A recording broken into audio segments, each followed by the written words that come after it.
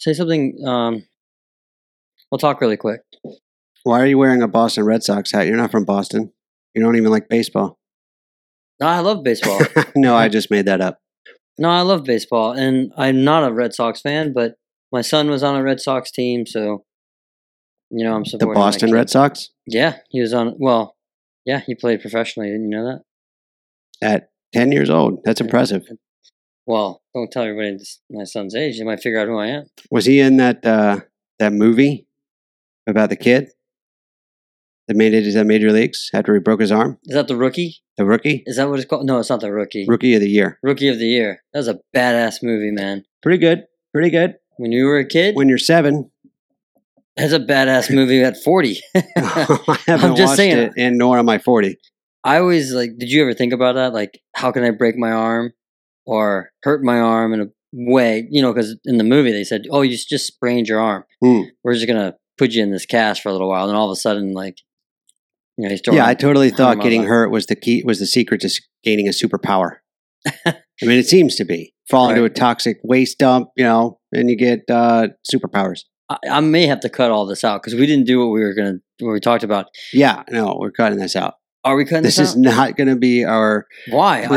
every time because it can't be. People aren't going to want to hear about us. This bullshit, the kid. Well, no, I'll just cut. Maybe I'll just cut this part out and whatever. Fuck it, we'll dub it.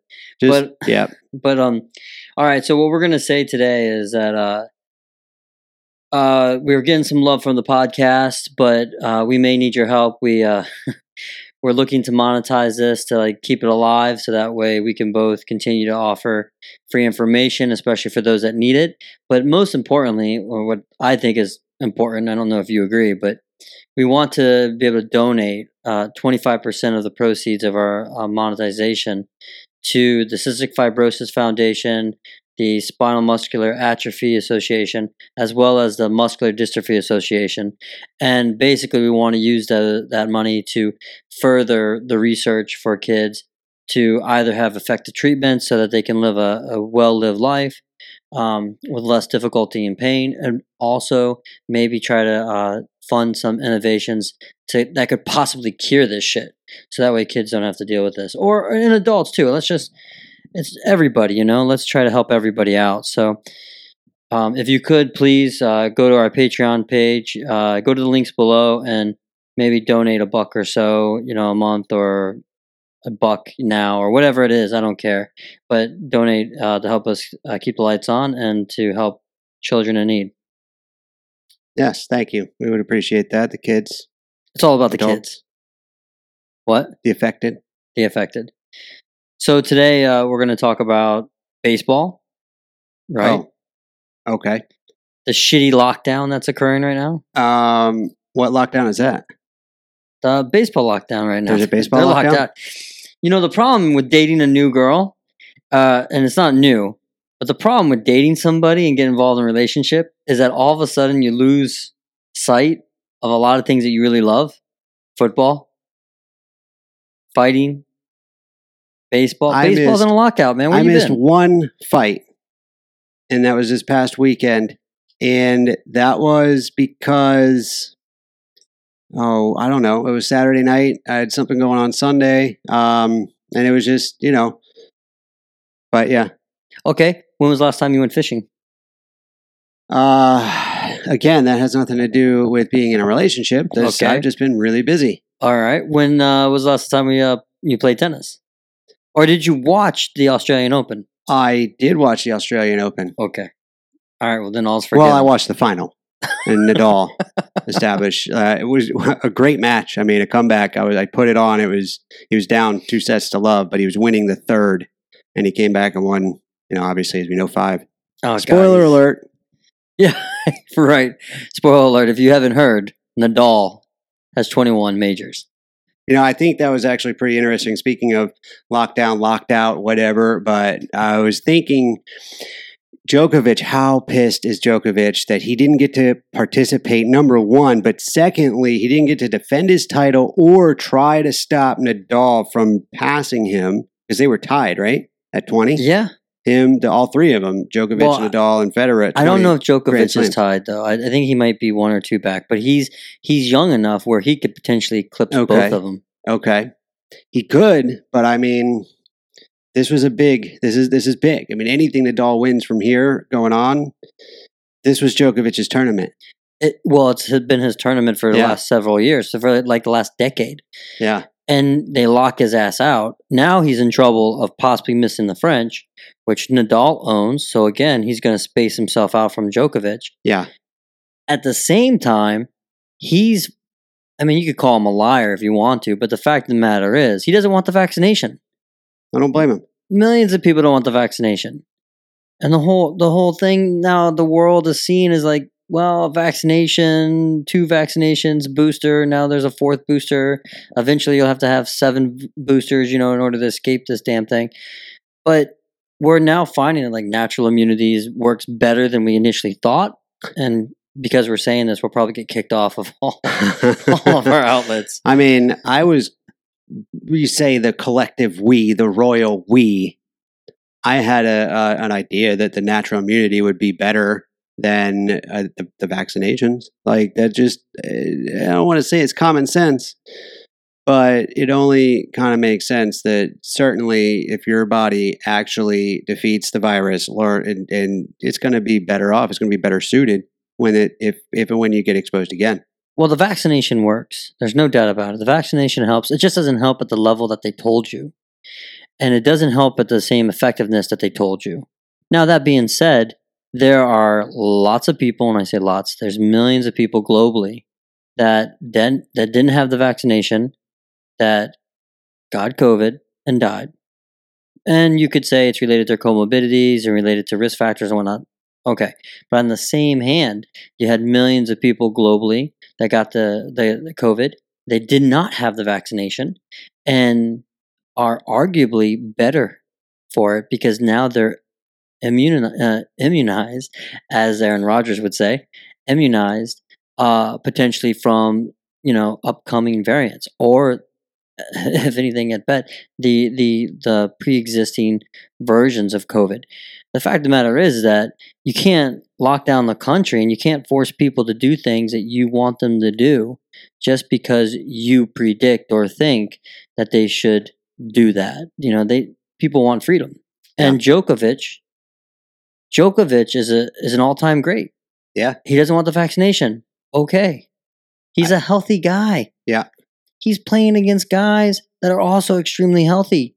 What is the risk factor for them from dying and succumbing to, comorbidities and the sequela of COVID versus somebody with diabetes and obesity and COPD? I mean, what's the risk factors there, really?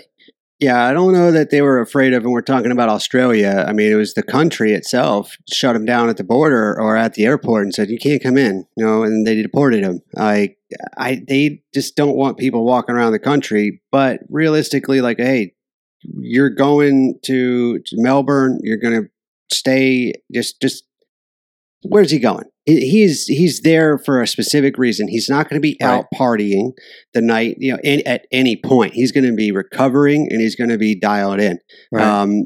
He's not going to be out there exposing himself to other people to him.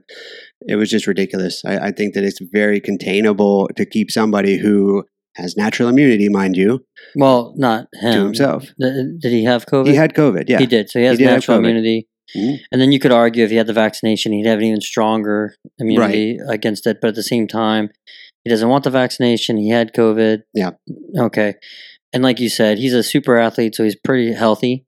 Yeah. The risk for him of having complications and getting sick and dying and needing to be hospitalized is very low compared to somebody with comorbidities.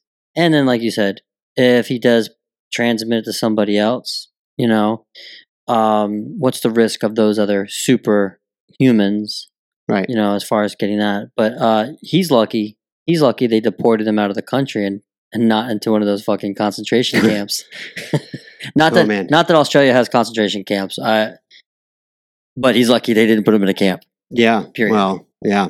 But speaking of that, though, like we're talking about, protections and whatnot and how one can do better for themselves. that's what we spent the whole last year talking about. How does nutrients affect your immunity? And everything has been concentrated on certain immunities like zinc and vitamin D. And we went down the list of the vitamins and covered from A to K.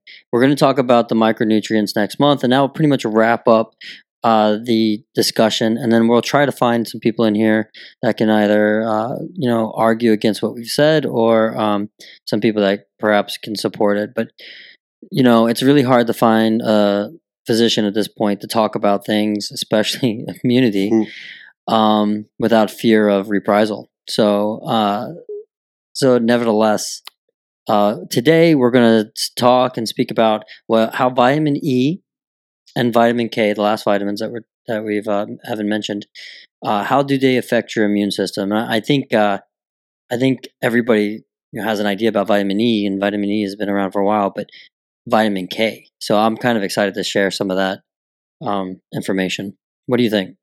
I'm excited to get past the vitamins. I'm actually, the micronutrients is really interesting to me. The vitamins. This has been a long year. So I apologize to everybody who's been listening and waiting and wanting to hear the completion of our vitamin series. Here it is. We've got it, and we're going to get through this, and then we're going to be moving on. And it's going to be great.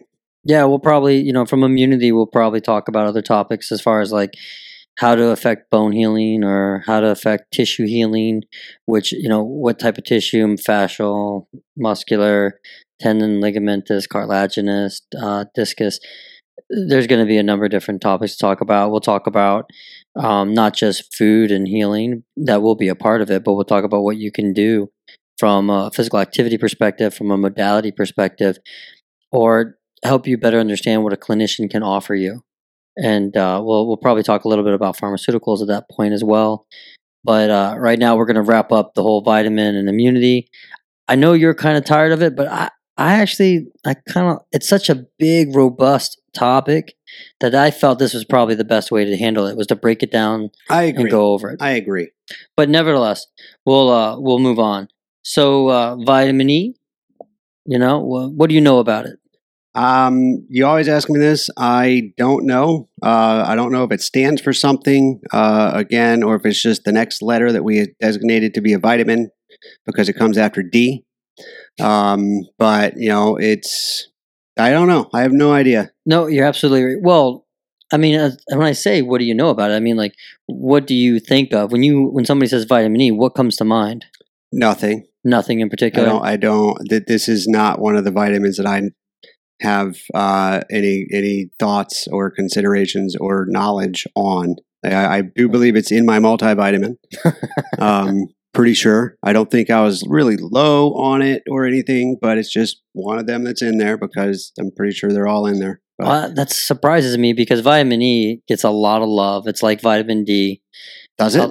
Oh yeah. I mean, and there's trends with it too. When you want to get rid of a scar, vitamin E lotion. Oh yeah. You know what? Now that you mention it, I have even recommended people just make sure you get if you're going to get a lotion or something to put on there, make sure it's got vitamin E. So skin healing. Potentially. And we can talk about that down the road. That would be one of our conversations. Kind of elasticity of the tissue. Yeah, potentially. Yeah. But it does a number of things. But vitamin E is also well known as being an antioxidant. It was one of the first discoveries of antioxidants, if you would. And in context of like antioxidants, its cousin from another mother is vitamin C. And so vitamin C is water soluble. What does that mean? It means that it likes to be in water and it's repelled by fat. So if you're going to travel or push vitamin C through the body, you do it through the bloodstream where there's a lot of water. You don't do it in between the cells or through the cell because it's fatty. The outer membrane of the cell is a hydrolipid. And so it's lipoprotein, and it's going to repel those water molecules, if you will. Oil and water don't mix, in other words. So if you had a glass of water and you put some oil in it, you're going to see the oil and the water separate. If you squirt in some, lime juice or orange juice, that vitamin C is going to sit in the water. All right? Yep. It's going to move in there. It likes that. So for the body, vitamin C is circulated through the bloodstream and utilized by the cells in that nature, or received by the cells in that nature. Whereas vitamin E is, the cousin. It's the fat-soluble vitamin, like A and D, but it will move and be traveled through the cellular membranes. And what it's responsible for as an antioxidant is that it's rescuing the cells from cellular damage. So the cells have a membrane, lipoprotein. That lipoprotein is vulnerable to destruction by what we call free radicals or reactive oxygen species. Or another species of free radicals would be a reactive nitrous species. And these are basically compounds that have a missing electron, and they go and they steal an electron from the cellular body. And what happens is a cascade of events occur, like a domino effect. The cell loses an electron, and then it starts to deteriorate around the cellular membrane until the cellular membrane collapses and the contents of the cell spill out, and it's dead. Cellular death. So vitamin E is intended to basically approach those reactive species, give it an electron to prevent the cellular membranes from being destroyed. Okay? What a nice guy. It's a nice guy. Vitamin C does the same thing, but it does it within the bloodstream mostly. Okay. So those are the two differences. So when you think antioxidants of vitamin E, that's why vitamin E, you can rub it into your skin, whereas vitamin C, you cannot. Uh-huh. Makes sense. Yeah. So we use, there's 4 different toxopherols, there's 4 different toxotrienols. That's what vitamin E is. That's the chemistry name, if you will, toxopherol vitamin E. The reason why they call it vitamin E is because, as you said before, is the next letter after D, and it's discovery. I knew it. Yeah, see, you know a lot about this stuff already. You just didn't realize it, which is cool. So anyway, alpha toxopherol is mostly what we utilize. It kind of, vitamin E kind of floats around your body. It's a scavenger, and that's when it approaches those reactive species, and it kind of it disarms them, if you will, and prevents cellular damage. It is then rejuvenated by its cousin, vitamin C. Perfect. Also rejuvenated by glutathione. Glutathione is a very helpful protein as an antioxidant. But vitamin C and glutathione will basically give vitamin E an electron and rejuvenate it so it can go back out in the world and fight those free radicals and save the day. So it's really kind of cool how they kind of go back and forth and help each other out. And then what does it do from an immunity perspective? How does it strengthen our immunity, help us fight infections or heal? All right. And any ideas so far? You look like you're thinking. No. Well, as you know now, it prevents cellular damage. So it prevents disease or possible tissue breakdown because it saves the cellular membrane. There we go. You get it. You've said a lot of words, and they're all back to back. But you remembered that one. That one. You get a lollipop after this. Okay. All right. Gold star. No, I'm joking. So what it also does is vitamin E, it decreases the opportunity for platelets. Platelets are little proteins that float around within your blood supply. And when they aggregate, meaning when they crowd together, they can generally form like a little clot. Right. Okay. And then if you got a little clot and it travels through the bloodstream, eventually it's going to hit something or get stuck. Yeah. And then when it gets stuck, that causes like a DVT, pain, swelling, blockage, which can lead to, most notably, pulmonary embolisms, failure to breathe, a stroke, okay, or a heart attack as well. So vitamin E decreases the opportunity for platelets to aggregate together. That sounds good, but also sounds like, don't we want to have these platelets? We do. healthy clotting. We do when we need it, but we don't need it when we're just, hanging out, playing tennis or fishing or something like that. So there's other regulations, but it regulates that. So it decreases the opportunity for platelets to basically aggregate. And other nutrients like vitamin K will help with clotting factors and whatnot. We can talk about that down a little bit later. It also increases lymphocytes. Remember lymphocytes? Lymphocytes are the cells that make up your immune system. Right. So it increases it helps them proliferate. So it helps them become, one soldier becomes two soldiers, become four soldiers. So it allows them to become bigger, better, and stronger. It also increases your immunoglobulin levels. When we talk about IgAs, IgEs, IgGs, IgDs, and whatnot, those are those immunoglobulins that some of them lie within the mucosal tract, like IgA and IgG, and they fight off infections, basically. And they regulate the opportunity for infection to occur from the stomach, as well as the nose and the throat. So when you talk about COVID enters through the throat and infects the lungs and then gets into the bloodstream from there. If you have good... What about the eyes? Oh, I heard it can get you through the eyes. Yeah. That's why I'm wearing glasses here. I don't want you to get you sick. Yeah. That was that's the idea that it travels in, droplets. And so if somebody's talking without a mask, you and me, a droplet could fly out of our mouth, hit the eye, be absorbed, and get the throat. And now you're infected. Yeah, exactly. Travel down into your sinuses, down into your throat, into your lungs. Now, IgA and IgG lie within the mucosa of your throat and lungs. And if you have a healthy amount of those, then they're going to prevent that, COVID viral infection to spread or become prolific in nature. And that's one of the benefits of the vaccination, is that it ramped up some of your immunoglobulins, so you could better fight the viral infection or decrease your ability to transmit, or so we thought, for a reasonable time. It also, vitamin E, increases antibody responses. And antibodies are created by say it with me.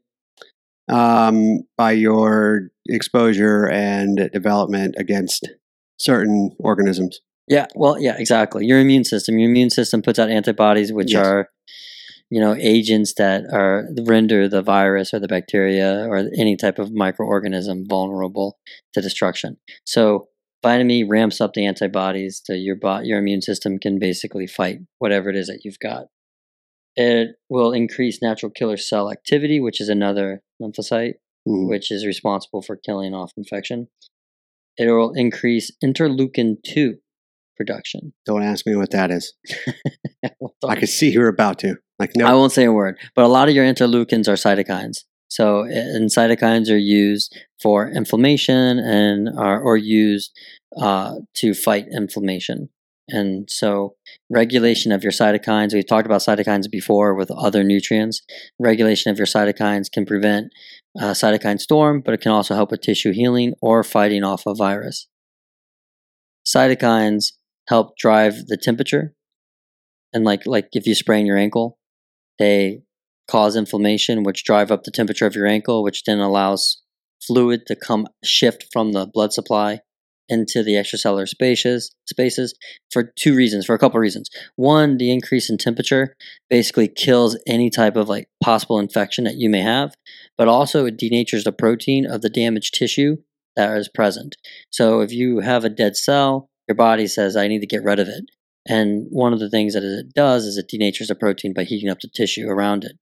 Another thing is the swelling. When the swelling comes in, it limits your range of motion, so that way you're almost getting like a natural splint, if you would. And your body will know not to move too far in a certain motion because of the increased pressure of the area, but also because of pain signals. So you kind of splint yourself intentionally. And also, what's very interesting is that swelling is rich with stem cells. Right. Stem cells and other like insulin growth-like factors, hormones, and certain neurotransmitters, and other nutrients, or I shouldn't say nutrients, other compounds that promote tissue healing and immune system function. So this cascade of inflammation and swelling a lot of times leads to tissue healing, and that's why it's a second stage in tissue healing, which leads to basically granulation and remodeling down the road. But vitamin E helps with the regulation and control of cytokines. It also decreases COX-2 activity by decreasing nitrous oxide.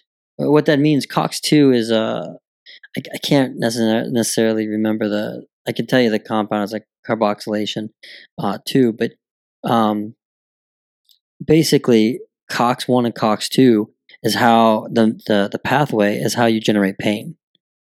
So Tylenol and aspirins, acetaminophen and naproxens and ibuprofens, they interact with those pathways, the COX-1s and COX-2s, the COX pathways, and to decrease your pain. Well, vitamin E works on COX-2, the COX-2 pathway, by decreasing the nitrous oxide that's present, which means that you have less pain.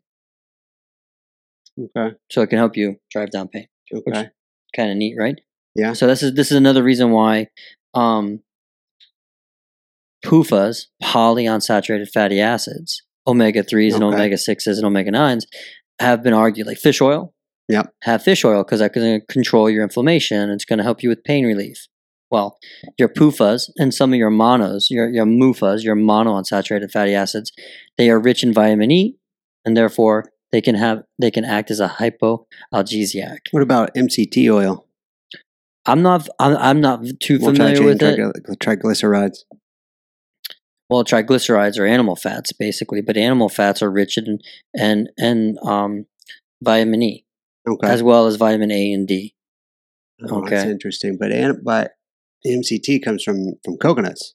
Well, MCT is a medium chain fatty acid. So medium chain or multi chain?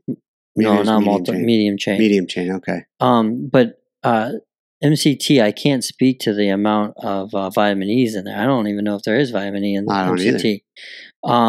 But it does have other vitamins in it, like vitamin A's, and I'm sure it has fat-soluble vitamins in it. I just can't speak to that. Okay. So I can't speak to the mechanism of which it impacts pain. Yeah. Because I don't know if it. I don't know.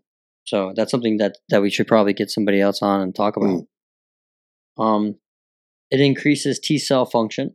T cells are part of your adaptive immune system. Right. So it allows the T cells, when we talked about them before, they can become Treg cells, which lie within your gut to fight infection. They can become T helper cells that will help you fight cancer. But it improves T cell function, which means you're adapting to whatever condition you're dealing with. It protects epithelial barriers. This is where you were talking about this earlier. You've recommended patients, who have why do you recommend vitamin E oil for patients? That's a better question. It's known to help with the healing process of a incision or wounds. The skin. Okay. Abrasions. And how did you get that information? Did you learn that a while back? And yeah, it was a long time ago. Yeah. And what have you seen anecdotally with these patients? Oh, well, they typically, I don't know. Have you seen any change when you tell them to use vitamin E? You're saying that for like a scar or something like that. Yeah. That's what you're saying, right? Right. So when they use it, have you seen changes with vitamin E with their scar? Their skin does seem to get a little softer, where the scar or from the incision, where the incision is or scar is. That I don't know if that's all or how much is due to the vitamin E or the stuff that they're putting on it. Well, you don't need to. I was just curious to know if you've seen any change, any positive benefits. To be honest, I don't know what my patients do when they go home. They tell me what they do, but I don't necessarily always believe them. Right. Or know how much. Usually if I probe a little bit, like, okay, so you did do it today? Well, not today. Yesterday? Like, okay, this week? Yeah, I did it this week. Once? Yeah, probably. I'll speak from my experience. I've seen patients use those expensive medical creams that you can buy at any store, like Mederma. Yeah. I've seen people use cocoa butter. Mhm. I've seen people use lotions with aloe vera. Remember how big aloe vera was up for like a Yeah. while? And then vitamin E. And I'll tell you that comparatively, the best results as far as like scar formation, tissue softening, decrease in sensitivity, as well as like decreased appearances of the scar, so improvement aesthetically, that I've seen has come from cocoa butter, vitamin E, and aloe. And typically, those patients are using a cocoa butter formula that's has added vitamin E and aloe vera in it. So those patients tend to have the best looking scars, in my opinion, compared to that of like Mederma and other brands. Not that that stuff doesn't work, because Mederma does work rather well. They're just more expensive, and how liberal are you going to be with applying that and using it? These patients that tend to use this cocoa butter with vitamin E and aloe, they can do it more frequently, and they can do it more often. And I think that may also have something to do with it. Maybe it's just the frequency of which they're doing their scar mobilizations with the lotion that may be beneficial. But nevertheless, I see the best results from that. Oh, good, because I have aloe. I have some aloe in my refrigerator right now. Just waiting to be applied. Do you have the drink, the aloe vera drink? No, it's literally an arm or a little, pieces of the aloe plant. Oh, okay. That shit's gross. Well, have you ever eaten it? It is gross.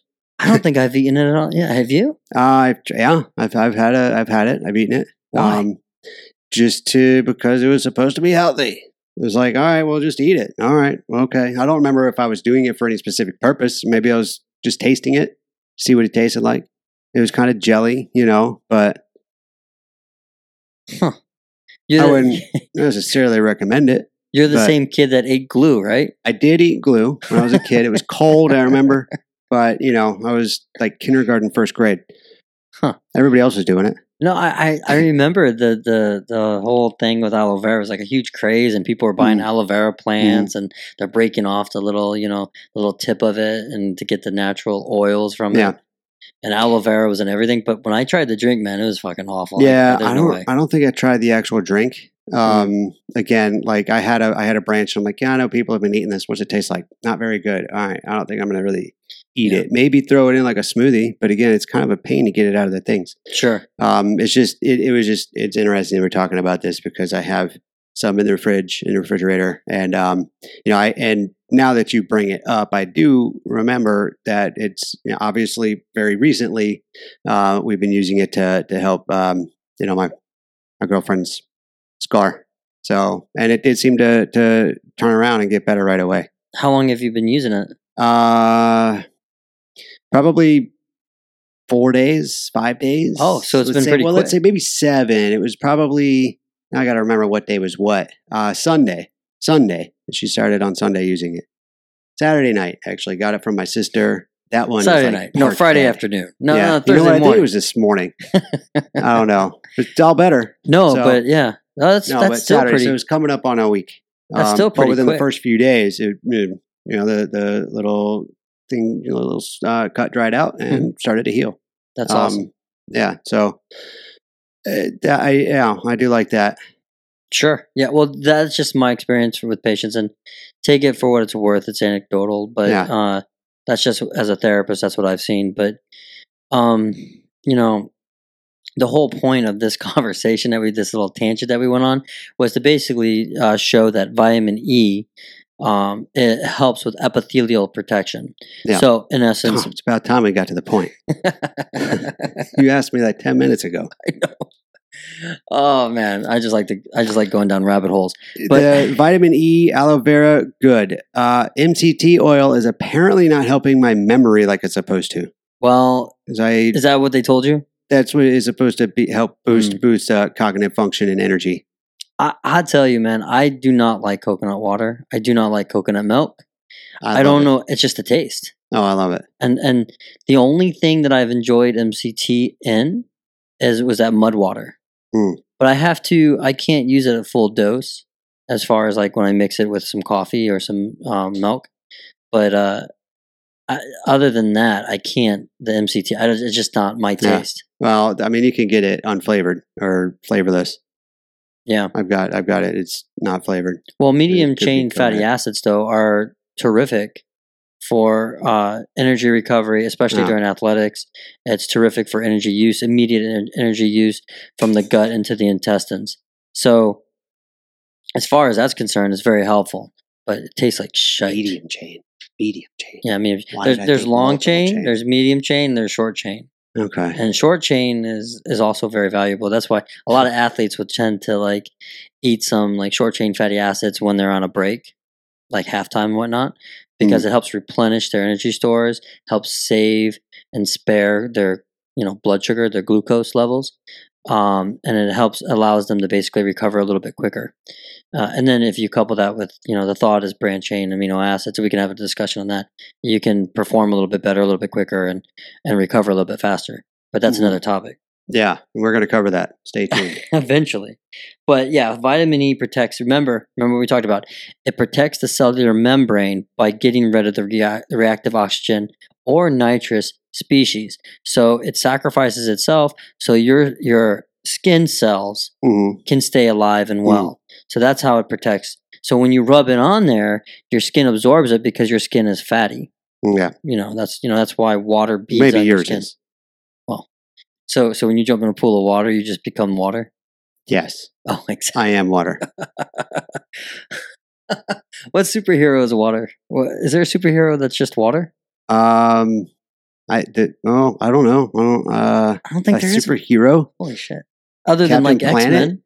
X-Men. Who? X-Men, Captain Planet. No, he's Captain water, wind, fire, and heart. Earth. Oh, but man. he's all of those. I loved that cartoon when I was a kid, man. That was a badass cartoon. That was a good one. They need to make a movie of Captain Planet. Didn't they? Oh, they need to. Live action. Yeah, live action. Yeah, I Robert think they Downey should Jr. get- is Captain Planet. No, he's Iron Man. Why can't he be another super? He's so versatile. Was it just me, or did Captain Planet have a mullet? Oh, I have to think back. I know he had didn't he have kind of like brownish reddish hair too? Well, he was like multicolored, I think. Oh, I don't remember him being multicolored. I remember Like one of kind of blue, silver, green hair. I think he had green hair. Oh, I can't remember, man. I'm gonna have to go back and look. Wish we could have somebody pull it up. Yeah, Pull it we up, have Jamie. to. Well, we have to monetize so we can Yeah. afford that. Right. This is what we really need the donations for. Somebody that can pull it Shit. up. But what are the 5 elements? Yeah, it was earth, wind, fire, And water. water. No, There's 4 there's a elements. fifth one. There's a fifth Heart. one. Heart. Yes. Heart. Which isn't an element. What the fuck? Is that just representative of humanity or something like that? I think so. Man, Captain Planet got he got shit. Humanity sucks. Yeah. The last time he came, he said, "Nope, He said, "I'm out." fuck you guys. You're on your own." He took off with Captain Marvel. Yeah. Never to be seen again. No, but I would. So who's going to play Captain Planet? You say no, Robert Downey Jr. No Robert Downey Jr. What about Chris? What about Chris Pratt? Could he play Captain Planet? Well, you keep grabbing people that are already superheroes or already heroes. We need somebody that doesn't. They're already have a versatile, part. bro. They're What? versatile. Well, but you can't be if they're okay. I don't even know what universe is Captain Planet in. Is he in the DC, the Marvel? No, he's separate. He's completely Is he separate separate. completely? Yeah. So I don't know. I don't like it. I don't like it. Listen, well, that's why it works. And the guy needs a mullet. Well, that's why it works. It's a completely different character. Robert Downey Jr. could do anything. He once played a white guy pretending to be a black guy with blue eyes. So you want you want Iron Man to play Captain Planet while he's. Well, he'll look different. I don't like He could be multicolored too. I don't like it. I mean, and Robert Downey's the only person who could do blackface and not get in trouble. Think about that. And Iron Man is dead. We can revive Robert Downey Jr. as a superhero through Captain Planet. Okay. What are we talking about? I know. Where are we at there? I really enjoyed the Captain Planet talk. We can have a whole comic book day if you want. Oh my We'll god, have that a would whole be awesome. That would be Especially a couple we nerds in should here. bring in a climate science professor or researcher and talk Captain Planet all day long. Okay, moving on. So anyway, vitamin E protects the skin, protects the cellular membranes, and that's why it helps when you rub it into your skin's fat is fatty tends to be, Yeah. and so it absorbs fat molecules or fat soluble molecules as opposed to water. Okay, Yeah. and therefore it protects the skin. It decreases prostaglandin production, type 2 mostly, which is produced by macrophages. And that basically what that does is it protects the T cells. It protects their ability so they can function more at a higher level, if you would. It increases immune synapses between T helper cells. So basically, T helper cells that communicate to one another and then fight. It increases antigen experienced memory T cells. Sounds badass, right? Yeah. Yeah. Sounds badass. It decreases and regulates inflammation. The cytokines. Right. Okay? The cytokines. Puts them in their place. It says, not now, bitch. Right? And then it also increases B cell and humoral immunity. It's okay? Which is the B cells, your adaptive immunity. So, it's helping T cells and B cells. And then also what's interesting, there's not a lot of literature. I could try to scour it a little bit more, but it seems to we seem to think that it has a contribution in preventing cancer. What type of cancer, I don't know. But, when your cells are constantly bombarded with viral or any type of organism infection, bacterial or viral mostly, it undergoes a certain amount of damage. And then when it genetically expresses itself, especially if it has to do it repetitively, it has an increased opportunity for cancer development. And so the idea is that antioxidants such as vitamin E, if it protects the cell and it prevents viral infection, viruses are well known for causing cancer because remember, they can't produce their own babies. So they have to be a parasite, hijack the cell, their cell's reproductive system in particular, and pop out babies. And eventually one of those babies are going to come out flawed and it's a cancer cell. Next thing you know, it goes unregulated. So these antioxidants, particularly vitamin E, can help reduce viral infection, reduce viral upload into the cell, and therefore viral shedding, and therefore potential cancer. Good. We're good? Yeah, we're good. Perfect. So what are some sources of vitamin E?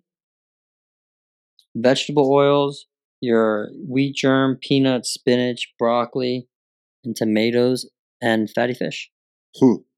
Fatty fish and shellfish, baby. We've been saying it all, the whole time. What's the one thing you see in a pattern of? Fish. Yeah. Fatty fish and shellfish. Fatty animals, Now, what does a deficiency look like? If you're deficient in vitamin E, you're going to get sick more often. Your immune system is really weakened. You could have ataxia, okay? Difficulty or unsteady gait pattern walking around. That's right. Loss of coordination and balance. You could have retinopathy, and you can have peripheral neuropathy. Oh, you see a lot of that. Yeah, we do. See a ton of that. So now we can move on to vitamin K, which I think is kind of cool. There's not a lot of research on vitamin K and its support on the immune system. So in my opinion, we talked about how vitamin D, when I was a student studying vitamin D, and I was laughed out of the room because of its potential for immune function. That's where vitamin K is right now. And we're going to discover, because we don't know too much about a lot about vitamin K, I think we're going to discover a lot of contribution of vitamin K for the immune system. That's why it's special. That's exciting. Because it's exciting? It's special because it's exciting? You know what I'm looking for? Yeah. You're not going to give it to me? No. Again, I told you about the delivery. You killed it. Now I can't even do it. You're much funnier than I am. Of course you can do it. You can do it okay, well, see if you can't salvage it down the road. So vitamin K is a unique vitamin. You get it from a few places. It's kind of like vitamin D, is that you don't get it from a bunch of different things. Vitamin K, you can get it from fatty fish, you can get it from shellfish and fats of animals, and you can get it from eggs as well. But you'll get vitamin K mostly through your green vegetables and fruits. So this Love is those guys. why if you're on a blood thinner, they'll tell you not to have salads because it'll affect your ability to clot or to have to thin your blood to avoid stroke and heart attack and pulmonary embolism or DVTs. But you tend to get that. Now that's that version of vitamin K, that naturally occurring version, is called I'm going to mess it up, a phylloquinone. Mhm. A phylloquinone. And I was like going over my head. There's a lot of quinones and chlorones and Quinoas? no, Oh. I don't know where you are on that one. The other version, and this I think is extremely interesting. Another nutrient of vitamin K. It's a separate. It's in the same class as vitamin K, but it's a separate nutrient. And it's oftentimes referred to as K2. All right, is called monoquinones. And that you get that from bacteria. Bacteria will produce, it'll emit this nutrient. And you find that mostly within fermented foods. And there's a study in here that Ali wrote up where they looked at using fermented milk and bee honey and its ability to improve microbiome health. I haven't had fermented honey. It's mead basically, or ale. Mead. Yeah. Oh, maybe I have had fermented honey. No, not the old school. You've had the new school fermented honey, maybe. But this goes back to a conversation we talked about before, where people drank alcohol since like the earliest of days, right? Not because it fucks you up and makes you feel good, although that helps, but because it ensures safe drinking water. And so. A lot of times, beer, ale, wine is made through fermentation. And so there's some thought that you can get this monoquinone version of vitamin K, K2, from fermented foods or ales like beers and wines. But as of today, like the modern drink doesn't necessarily offer that.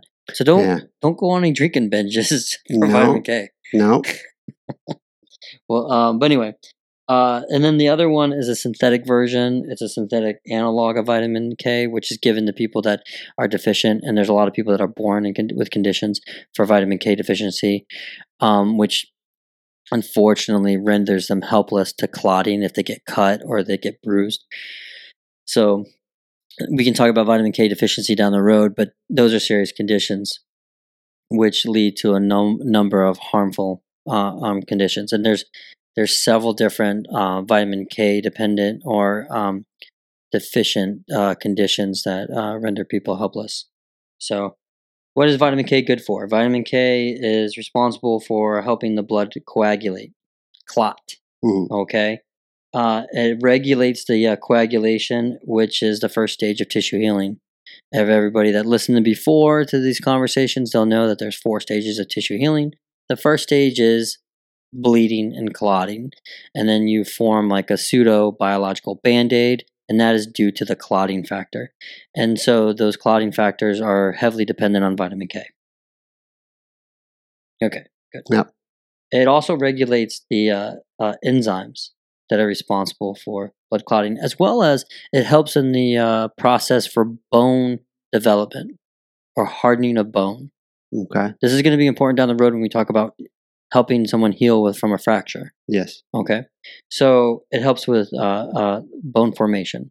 In other words, it can decrease inflammation, and it can potentially, it's been associated with decreased cancer risk, particularly colon cancer in men.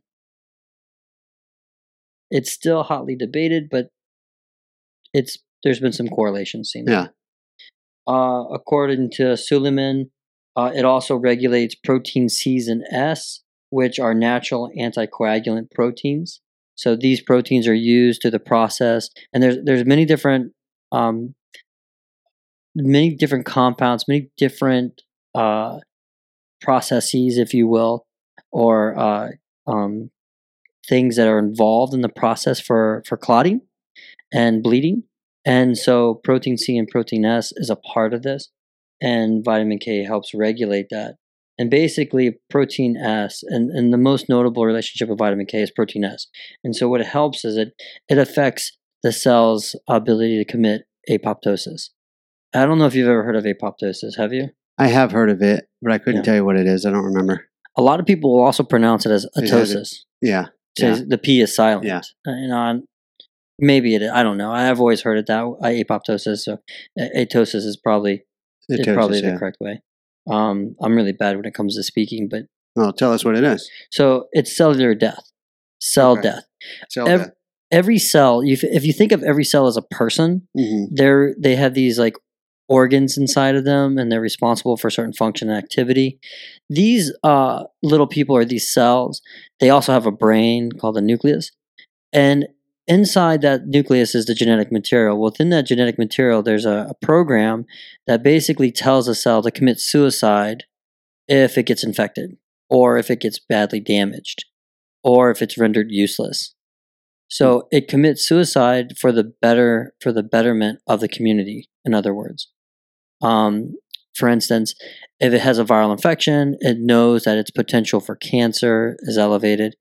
If that cell is able to carry out that genetic expression, it'll kill itself, which will then render the virus ineffective, and then also prevent cancer. So regulation of atosis or apoptosis is very important in the concern for tissue healing and immunity.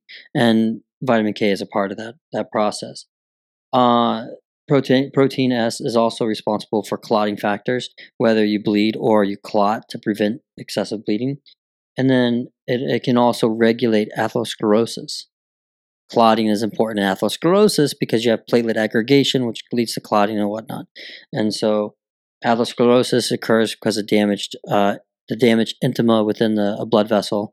And then when you have a damaged blood vessel, what's the first stage of healing? Bleeding.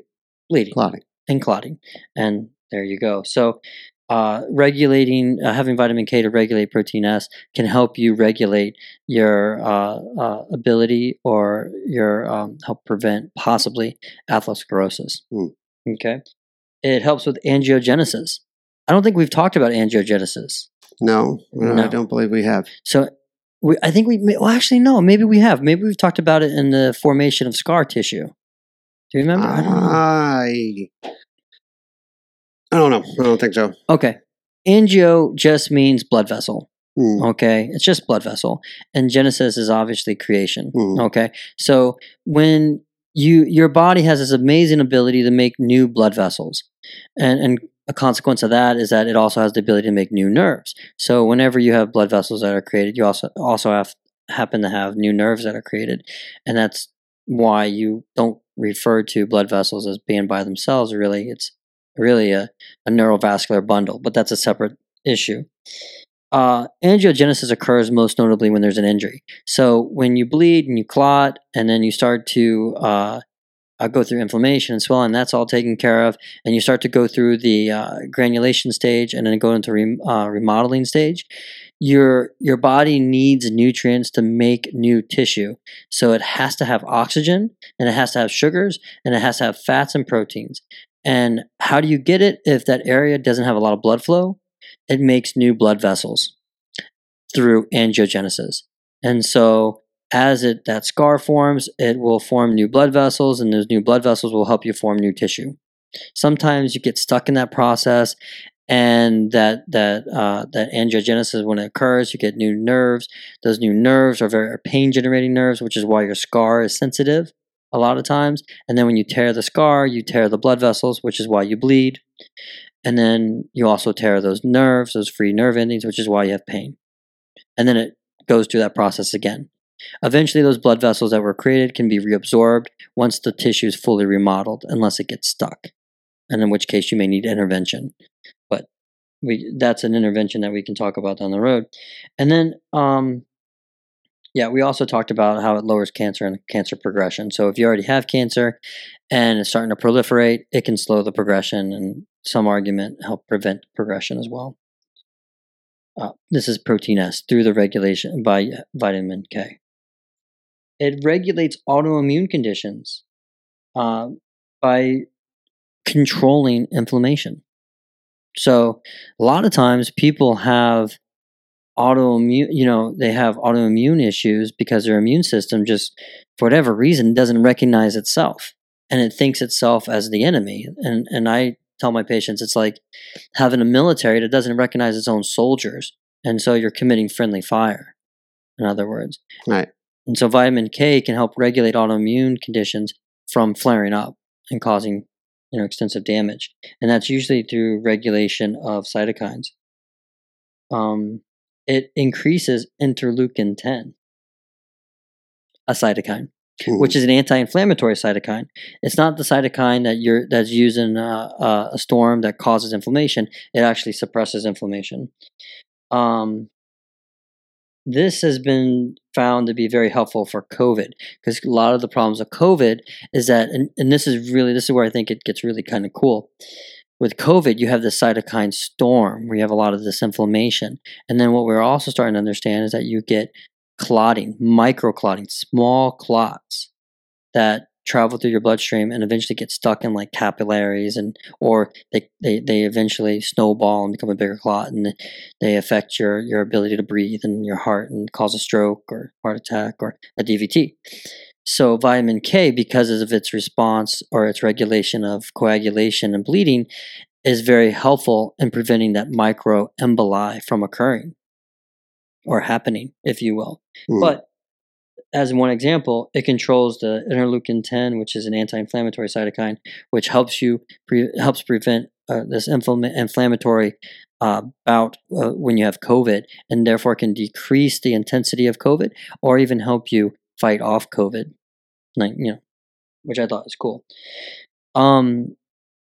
It inhibits other inflammatory cytokines like interleukin-6. We've talked about that many times, but it particularly inhibits interleukin-6, and it also inhibits tumor necrosis factor, which is produced during cancer. It regulates the microvasculature by preventing, like I said before, that microemboli from occurring. And it does that by controlling its ability to clot. And that's through the protein C and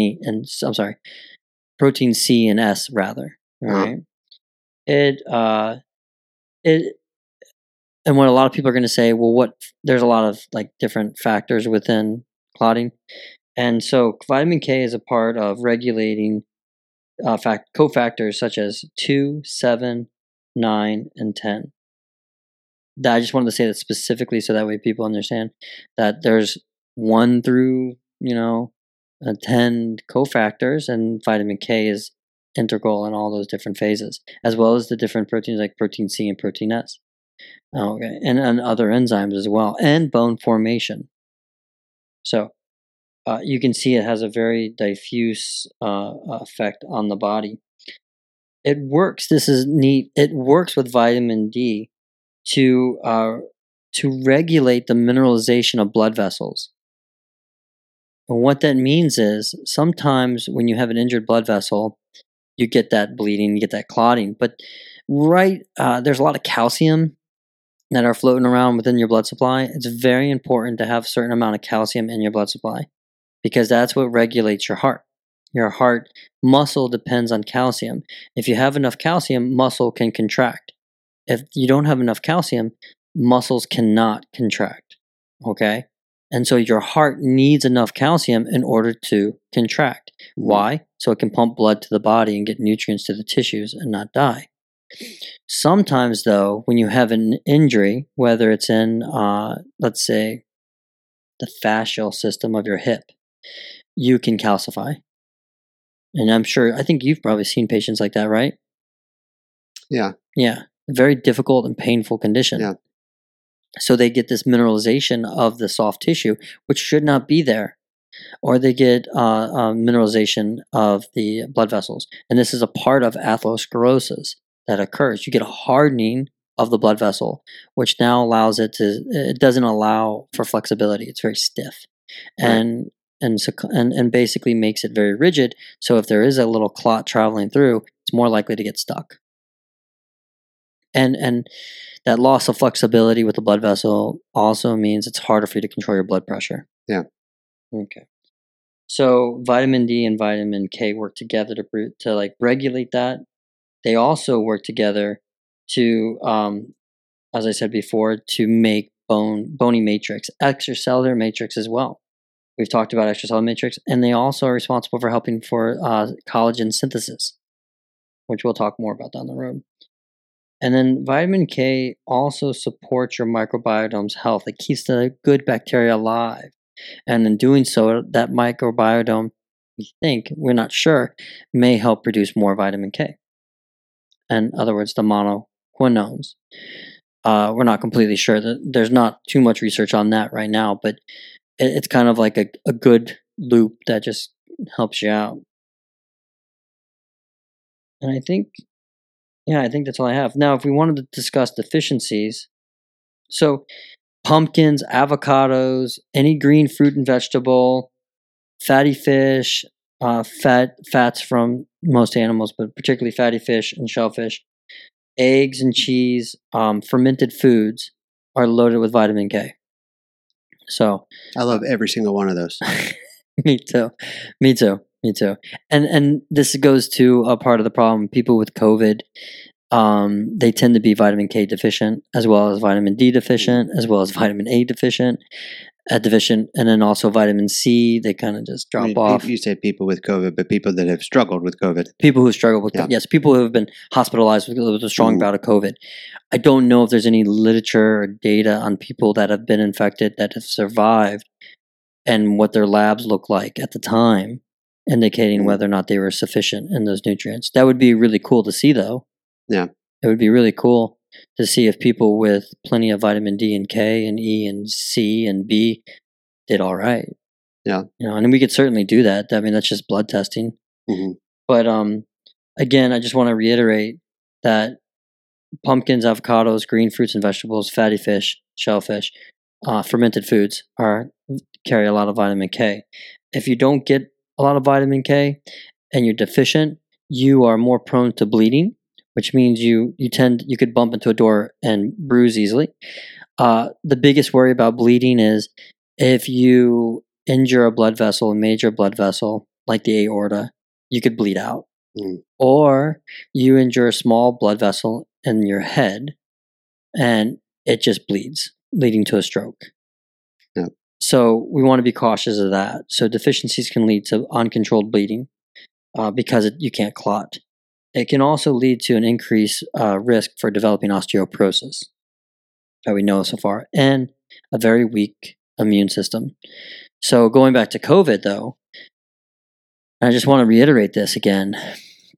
Vitamin K helps with a decreased risk for the cytokine storm by preventing that inflammation, and then also may be a factor in preventing that microemboli from occurring, where it can lead to respiratory failure, a heart attack, a stroke, or further complications where you and I have seen patients that have lost limbs because they developed ischemia within their hand due to a clotted blood vessel and therefore had to have it amputated. So, and it would be interesting to see that patient again and maybe look at his labs and see whether or not there's a deficiency if they did look for that. But I would be interested to know. I'd be interested to know if he's getting the foods that provide that nutrient as well. Yeah. We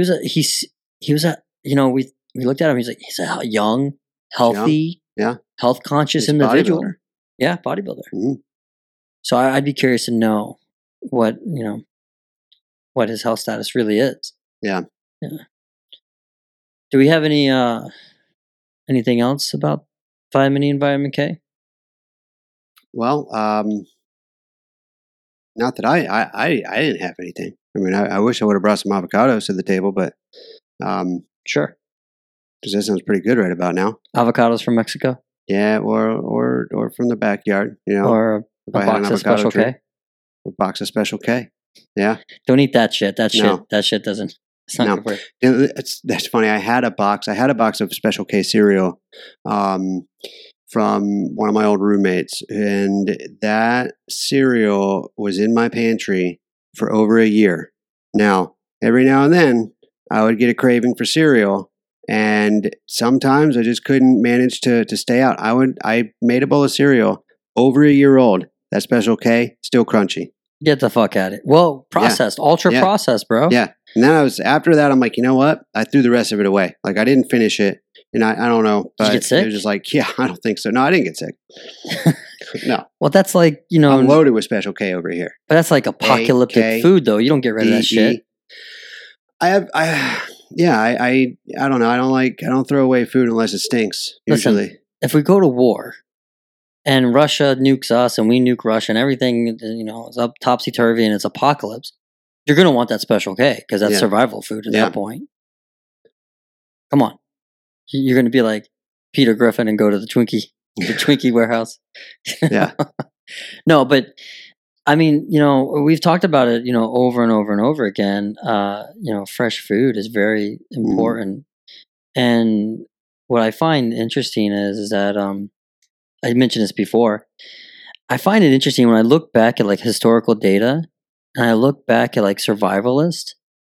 It's very interesting that meat was very important. In particular, fish.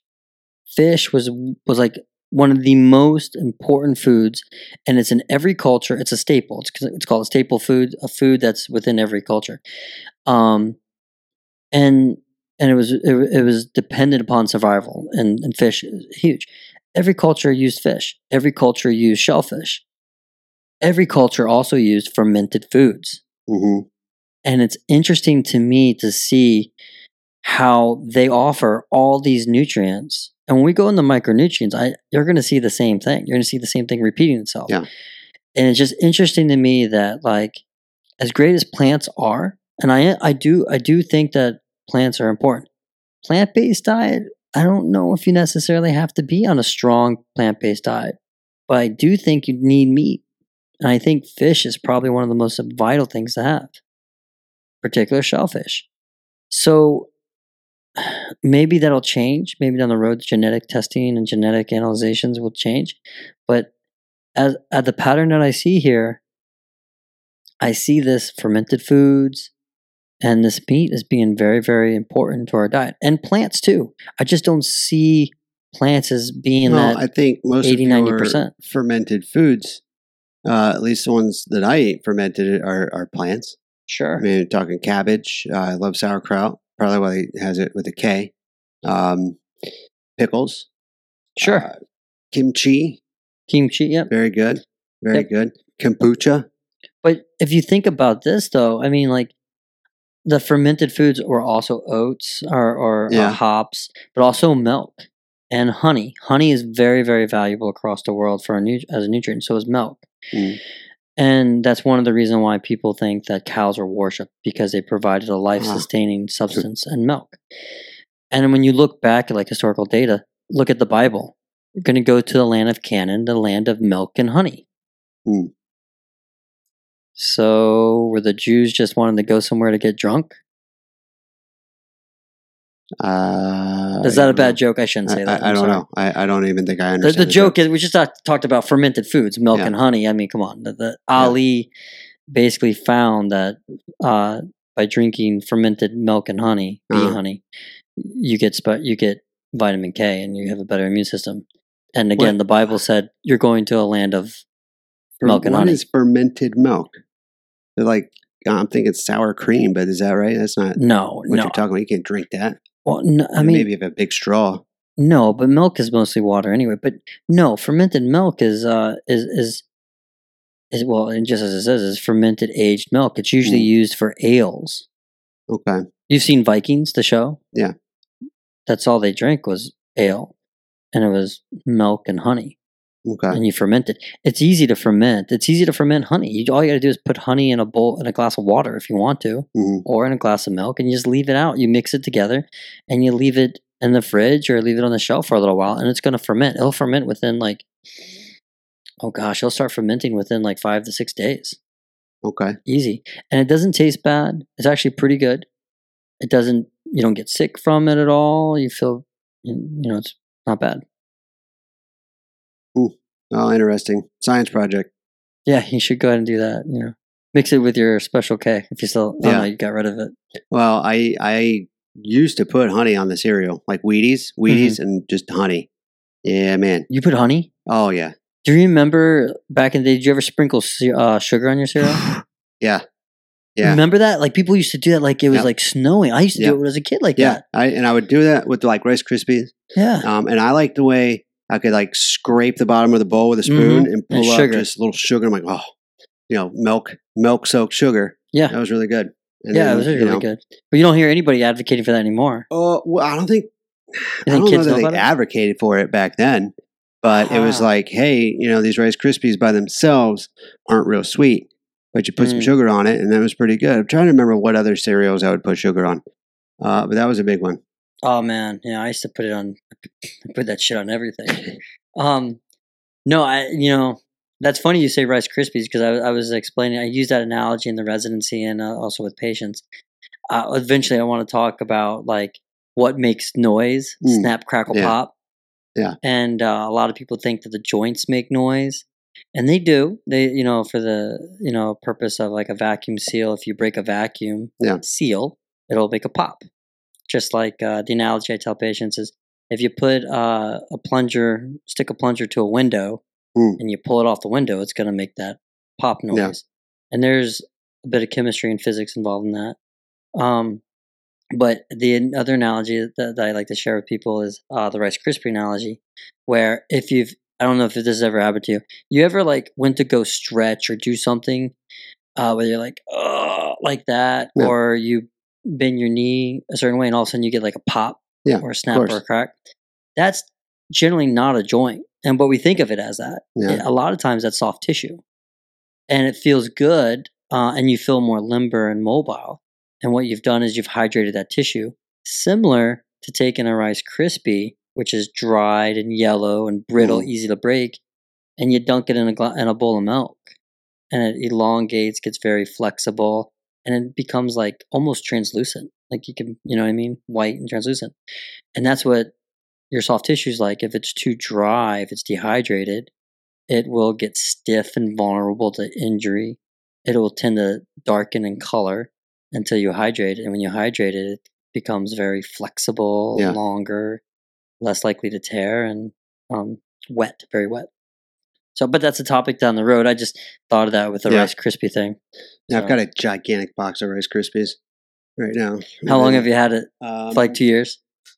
No, this is newer. This was actually we used it in a recipe. We didn't need that much, but when you order stuff online, like the grocery deliveries, sometimes there's an option to substitute or whatever. And instead of just giving us a normal sized box of Rice Krispies, they substituted it with a gigantic box of Rice Krispies. But we're going to use it this weekend. Make us Rice Krispie treats for friends going away party. They love those things. Yeah. So it's been waiting there. It's been, probably a good, when was the last time? Maybe 2 months. Are you going to substitute? Are you going to substitute anything for the Rice Krispies, like as opposed to marshmallow? I don't even know if you can, but I mean, as a dietitian, you can make substitutions to decrease the sugar content, fat content, whatnot. But are you guys going to do that, or are you just going to do it the old-fashioned way? Well, it's going to be vegan marshmallows. But that other than that, I don't know. I mean, marshmallows are vegan, aren't they? Well, I don't. Not all of them. No, and I don't remember if it's a butter thing or what's in them. Butter or egg or something like that. Egg, maybe. I don't know, but they don't have to be, not a vegan marshmallow. They could be a vegan marshmallow. Do you have them here? You have the vegan? The marshmallows? No, not yet. Have you had one yet? Yeah, I've had them. Yeah. Do they taste the same? They taste the same. They taste exactly the same. Maybe even a little better. I don't know. They melt down differently, just a little bit too. It was funny at Thanksgiving. Somebody made a sweet potato casserole, and actually 2 people did, and one of them was vegan, and the other was not. It was just a regular, and I actually got a little bit upset because when somebody was asking the difference, somebody else came behind and says, "Well, I'm going to get the real sweet potato." I'm like, They're both moron. The sweet potatoes are sweet potatoes. They're all real sweet potatoes. It's a real sweet potato casserole. Both of them made with sweet potatoes. One of them didn't use butter, and the other one used butter. Explain to me, Miss, how this one is not real because it didn't use butter and used a vegan marshmallow. And I was just like, yeah, I could see the mindset against like real and fake and or real and vegan and the whole thing. There's just blew me. It upset me. Like, that's just dumb, closed-minded thought about what food is and or food isn't. Well, and that being said, like, I mean, what the hell is fake anyway? Right. You might be making artificial flavors and shit or using things in substitute of artificial flavors, but they're still real. Yeah. And right? But I just don't think that ultra processed or processed foods are that beneficial. I think we see a pattern with that. And when I think of a lot of like vegan substitute meals or vegan foods outside of whole foods, it's way processed. Yeah, a lot of it is, yeah. Yeah. But I mean, like, again, going back to what we talk about, though, I see a pattern, and we're going to see a pattern of like plant-based nutrition as well. But I just don't know. I legitimately don't know if 80-90% of your calories from plants, or even 100%, is really that good for you. And I would actually, I think there's actually a strong argument that maybe it's not, and maybe if you look at it from a realistic perspective, if you were to survive if we were in the apocalypse and you had to survive on your own and there's no food at the grocery store, nothing, are you going to survive as a vegetarian? Is that possible? It would be tough to sustain.